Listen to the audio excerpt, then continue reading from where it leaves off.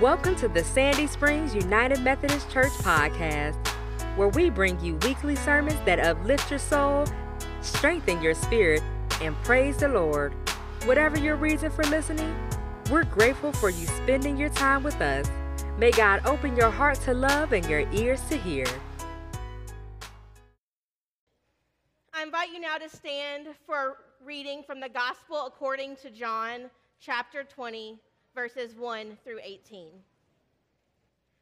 Early on the first day of the week, while it was still dark, Mary Magdalene came to the tomb and saw that the stone had been removed from the tomb.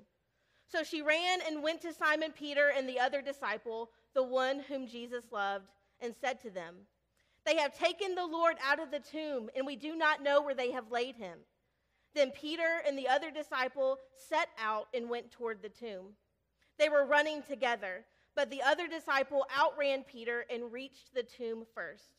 He bent down to look in and saw the linen wrappings lying there, but he did not go in.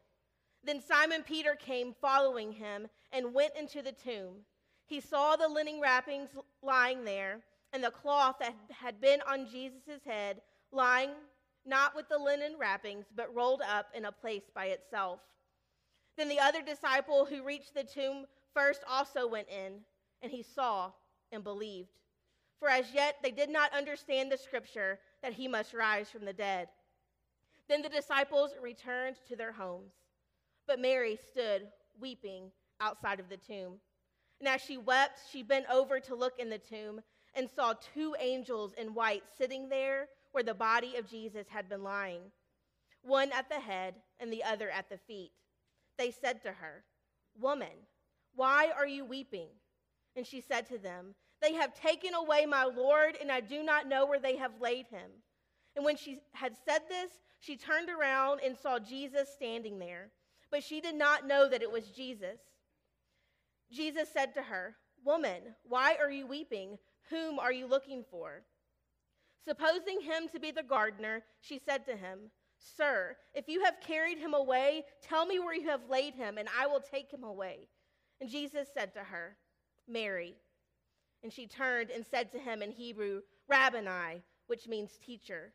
Jesus said to her, "Do not hold on to me, because I have not yet ascended to the Father. But go to my brothers and say to them, I am ascending to my Father and your Father, to my God and your God." Mary Magdalene went and announced to the disciples, "I have seen the Lord." And she told them that he had said these things to her. This is the word of God for the people of God. You may be seated. For just a moment, let's pretend that we're there in the garden, and not just in a nice garden with a picturesque setting. Let's picture that we are in the actual garden that morning. We are in the story, the very garden that we just read about, full of chaos and confusion. You might find yourself entering into the garden being one of the ones who came to finalize the burying ritual. You came ready to say goodbye. You came to make this the last chance to be with the one that you loved. Or you could have come to the garden being one of the followers who came ready to protect the body, or just to see where he lay, or to help in whatever way you can because the grief that you'd been carrying became too much to bear. After all, as the history up until this point had written it, you had been best friends with a convicted criminal who was sentenced to death through capital punishment. And so maybe you've just come to the garden to escape the reality of the previous week. But I'm going to make a guess as we're here in the garden this morning. I'm going to guess that we come to the garden with two hopes in our hearts. One hope is to make good on what we already have, to restore our relationships, to find a path of truth-telling and forgiveness and reconciliation with friends and family members, and to do the same before God. That's our first hope, to make a new covenant with God, with our neighbors, and that new covenant makes it possible for us to heal from the past week. But the second hope that we bring to the garden is something that we've never known. It's a whole new world. It's a new life. And we don't know that we brought it with us until we meet the resurrected Christ. And this second hope, this further hope, this future hope invites us to find a new creation and to live with God forever.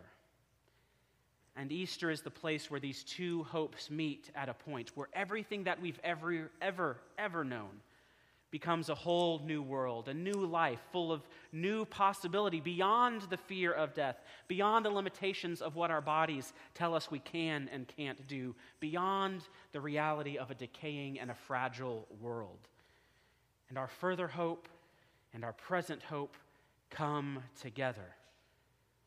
And it's rare when it happens, but when it does, you can't help but sit back and know Christ is there.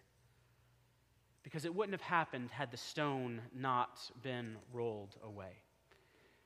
If we got to the garden, bringing our hopes, bringing our fears, bringing our worries, and saw the stone right where we left it, it would have been business as usual. But yet, here we are on Easter Sunday, and something's out of place. Something's not as it is expected to be. We came with grief and worry and anxiety and fear. And what if someone saw us here to see that something has changed?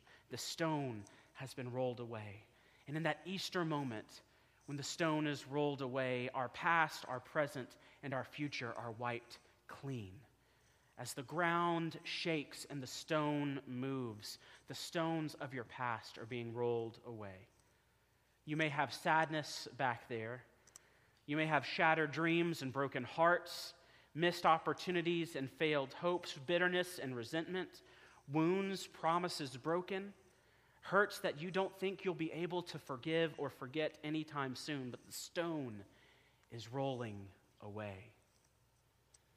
And as the ground shakes, the stone of your present and your past is being rolled away. In your present, there are compromises that you have made. There are ways that you sold out that would have horrified your youthful, idealistic self. There are ways that we've domesticated Christ and kept the church at arm's length until it's convenient for us. There are times where we don't recognize ourselves in the Beatitudes. Blessed are the meek, blessed are the poor, blessed are those who weep. We don't count the fruits of the Spirit. We don't recognize the love, the joy, the peace, the patience, the kindness, the goodness, the faithfulness, the gentleness, or the self-control. But the stone is being rolled away. The stone of our past, the stone of our present is being rolled away. And as the ground continues to shake, the stone of your future is being rolled away. You're carrying a massive slab of concrete on your chest and on your shoulders, suffocating you until you can't breathe, weighing you down, and you can't imagine your future without that pressure. But the stone is rolling away. It's rolling away your past, it's rolling away your present, and it's rolling away your future. There are times that we can look at others and see they're closer to God than we are. Maybe the hope of God isn't real in my life. Maybe it's real in their life. I've always found prayer difficult. I've always thought the church full of hypocrites. I've always felt paralyzed to do something by the fears of my own limitations, but the stone is being rolled away.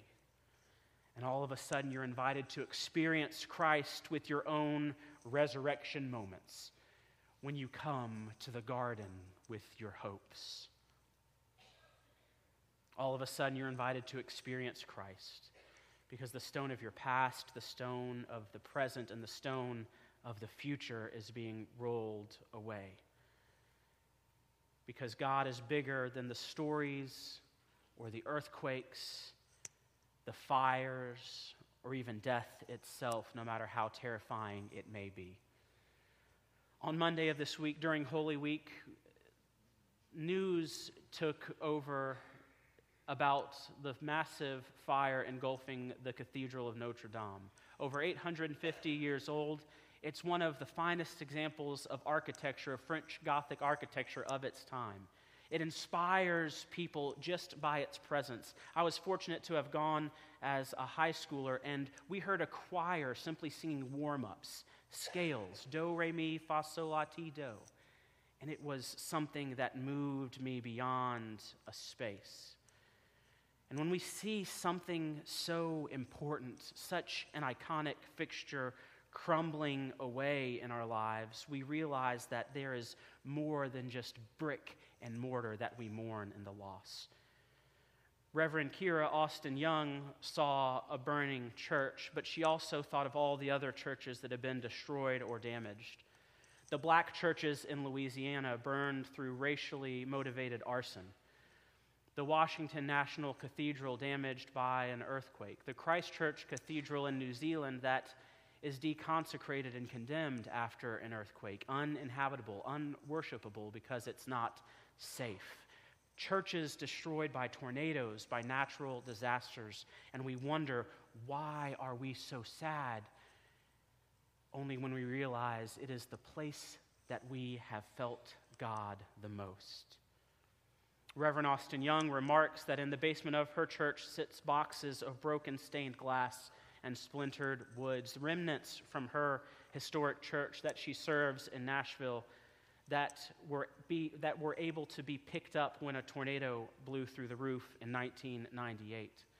They're holding on to these relics of the past because they hope to incorporate them into the building and the programming of the future. And you can look around this place and see the original stained glass windows from the original sanctuary of this church that were stored away in a basement until they were brought into our places of worship. And we begin to see signs of hope amidst the rubble, amidst the chaos, amidst the fire, the destruction, even amidst the earthquakes, because that's when the stone is rolled away.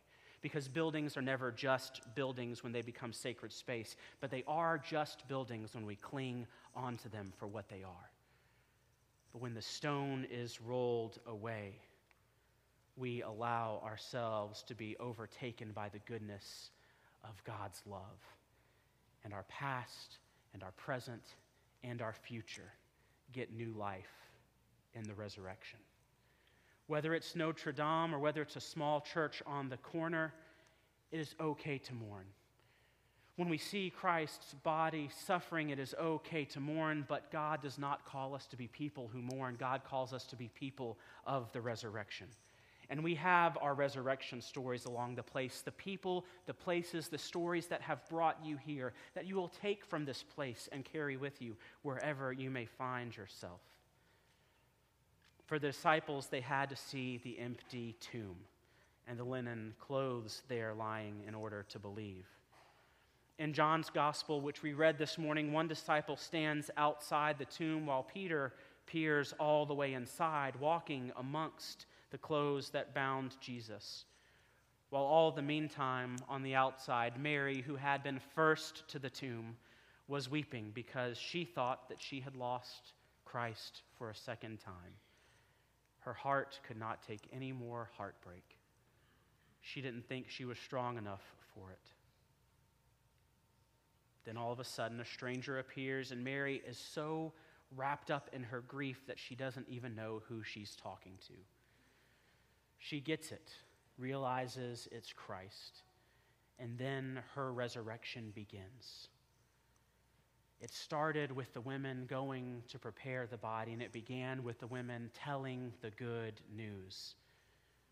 Mary, the mother of Jesus, the other Mary were there because they brought their hurts and their hopes, but they found a resurrection. And now we have our resurrection moments. Maybe it's something as simple as someone saying, God loves you and so do I.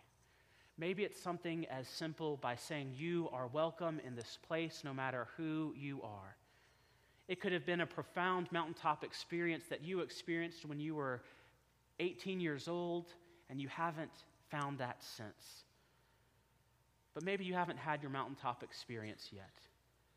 Maybe you're here because it's Easter and you want that feeling that you're supposed to have on Easter when the balloons are lifted up, we raise our alleluias and we sing, He is risen. But we're here to train and prepare ourselves for these very moments. Most importantly, we invite you to find the resurrection moments along life's narrow way, because Christ lives for each and every one of us in our hearts and in our world. So go and find the resurrection places where Christ is already at work, because Christ is already at work in your lives now and forever. Receive this blessing. May the peace of Christ go with you wherever He may send you. May He guide you through the wilderness, protect you through the storm. May He bring you home rejoicing at the wonders He has shown you. May He bring you home rejoicing once again into our arms. And may the love of God, the peace of Christ, and the fellowship of the Holy Spirit be with you now and forevermore. Amen. Thank you for listening to the Sandy Springs United Methodist Church podcast. We hope that you have found our podcast helpful and hope to be in ministry not only to you, but with you. For more information about Sandy Springs United Methodist Church, please visit www.ssumc.org. Until next time, may God bless you.